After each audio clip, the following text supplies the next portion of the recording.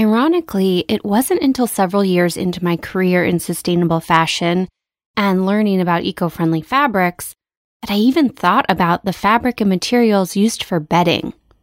We spend nearly a third of our lives sleeping, and yet most of us don't think about our sheets or pillowcases beyond how soft they are or maybe what the thread count is. So in this episode, we're talking about how to ensure non-toxic sleep. Hello, I am your host, Shannon Lohr, and I'm an entrepreneur, mother, and consumer who thinks a lot about what I buy, especially when it comes to home, food, and beauty.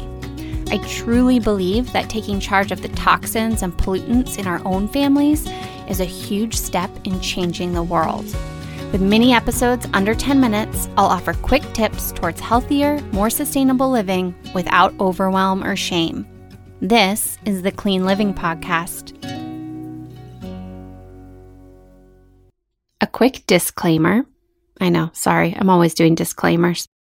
But similar to the cookware episode I previously released, this is an investment episode, meaning that after you listen to the next 10 minutes or so, you may feel compelled to overhaul your entire bedroom, including the mattress. But as you will find, sustainable bedding can be expensive and add up very quickly.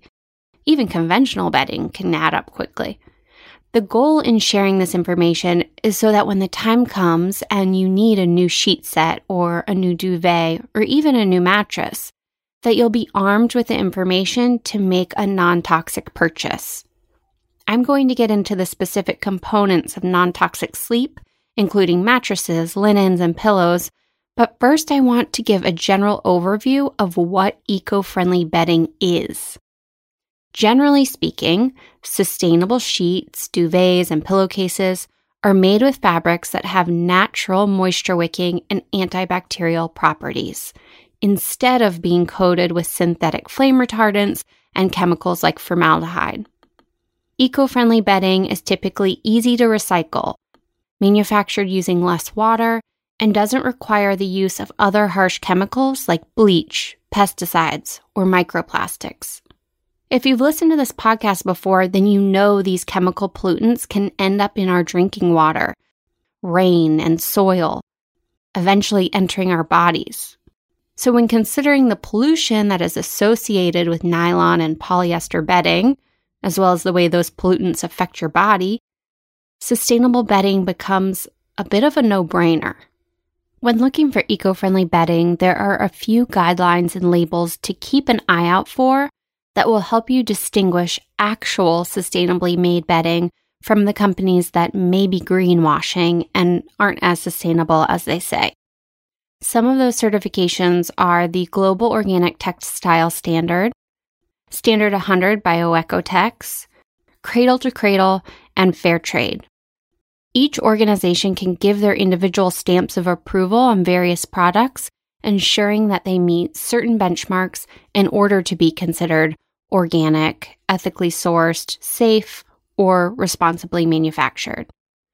To make sure everything is above board, fabrics go through rigorous chemical testing, and brands are reviewed in both the farming and the manufacturing processes.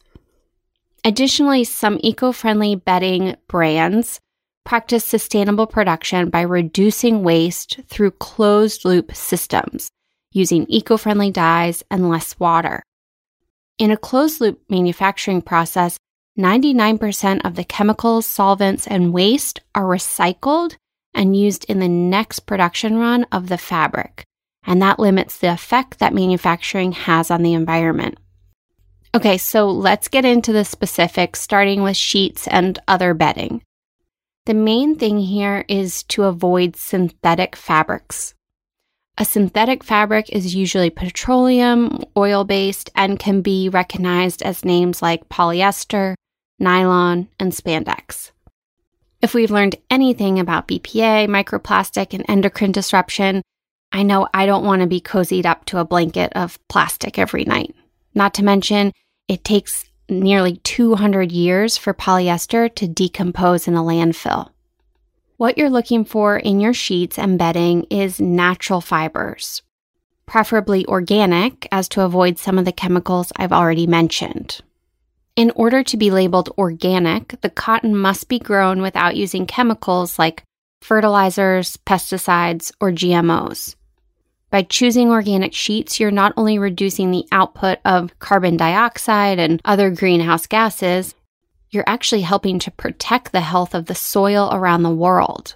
Fertile, carbon-rich soil helps more plants grow, and those plants, in turn, draw in more carbon dioxide during photosynthesis, continuing the beneficial cycle. It's a win-win. An alternative to organic cotton bedding is hemp or linen. Both are natural fibers that are up to 8 times stronger than cotton. When both fabrics are certified organic, they're made from 100% natural fiber and manufactured in environments without harmful chemicals. Because heavy chemicals, like bleach, are required to achieve bright white hemp sheets, look for undyed or more natural colors, and the impact on their environment will be much smaller. But actually, my favorite alternative to organic cotton, hemp, and linen is a fabric called Tencel. You may also have heard it referred to as lyocell, modal, or eucalyptus.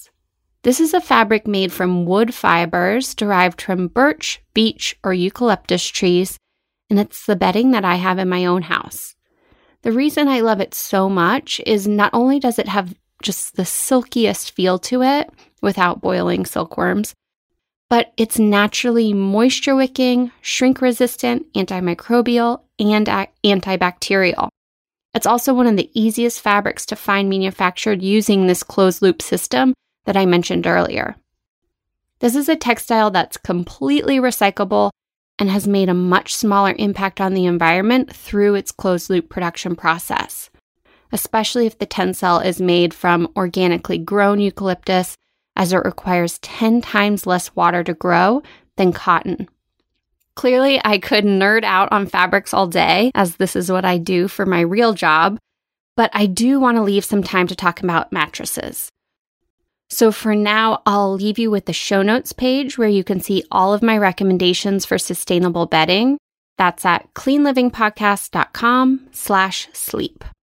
If you look at my list of recommendations and you get a bit of a sticker shock from the prices, there is an alternative. When my husband, then boyfriend, and I first moved in together and we were both at the early stages of starting each of our businesses, I knew I wanted to buy sustainably made sheets, but we really couldn't afford it. That is until I was at Marshall's one day browsing through the sheets section and came across brands selling 100% Tencel sheets or 100% organic cotton sheets that were basically on clearance. I got them for a fraction of the price, and if you look closely in stores like Marshall's, TJ Maxx, or HomeGoods, you may be able to find the same. Of course, I have to mention that if you are in a position financially to buy directly from these sustainable brands, instead of outlet stores, then that makes a big difference in your purchasing power and goes a long way. Whenever possible, it pays in the long run to shop small. Okay, so mattresses. As I mentioned in the intro, we spend nearly a third of our lives sleeping, yet the average mattress contains up to 10 different toxic chemicals. Those include flame retardants. Many flame retardant chemicals used in mattresses have been banned in countries outside of the US. Boric acid is used to prevent bacteria growth and pests from living in the mattress. I talked about the dangers of boric acid or borax in the laundry episode. Formaldehyde. Long-term exposure can lead to health issues including cancer. Glues or adhesives. Solvent-based glues and adhesives can contain up to 48 different toxic chemicals. Antimony, similar to arsenic, I don't even know if I pronounced that right, but it's a poisonous chemical and it's been proven to cause reproductive health issues. There's synthetic latex, which is made using chemicals and is commonly known for its off-gassing properties. There's polyurethane foam. It's made using petroleum byproducts, releasing harmful chemicals into the air. And then there's off-gassing, which occurs when volatile organic compounds break down, emitting an odor. Each of these chemicals have been reported to cause health problems ranging from tumors to hearing loss and depression. So if you are in the market for a new mattress, or if you'll need one in the foreseeable future, my recommendation is to look for eco-friendly mattresses that use natural fibers like organic cotton, organic wool, or organic latex. Wait, organic latex? I just wanted to make sure you hadn't zoned out on me and were still listening. But yes, organic latex is another natural bedding material made from certified rubber sap and poured into molds to make a firm foam that fills mattresses. Organic latex is naturally mildew, mold, bacteria, and dust resistant, which reduces your exposure to nighttime air pollutants and bacteria that take hold of our bedrooms. In the show notes, I've linked to my favorite sustainable mattress options in a range of prices. The mattress that we have in our home is the Nest, and we have the Naturepedic mattress for my son. And the last item I want to mention is pillows. Generally, you want to avoid polyurethane foam, polyfill, or other petroleum-based synthetic materials that make up the majority of the pillows on the market. Think about it. Do you really want to be laying on oil-derived plastic for 6 to 10 hours a night? Even if there's an organic cotton pillowcase between you, any petroleum-based material off-gases for up to several years, meaning that the material is releasing hazardous VOCs into the air while you're sleeping. Upgrading your pillow to organic latex or organic cotton is worth a good night's sleep. Again, all of my bedding and mattress recommendations can be found on cleanlivingpodcast.com/bedding. Thank you so much for listening to this episode of the Clean Living Podcast. I'm your host, Shannon Lohr. Did you know that there's a survey on the podcast website where you can give me suggestions for upcoming episodes? Just go to cleanlivingpodcast.com/hello and click on the button to submit your topic idea. Here's to creating a cleaner, more sustainable world for all of us.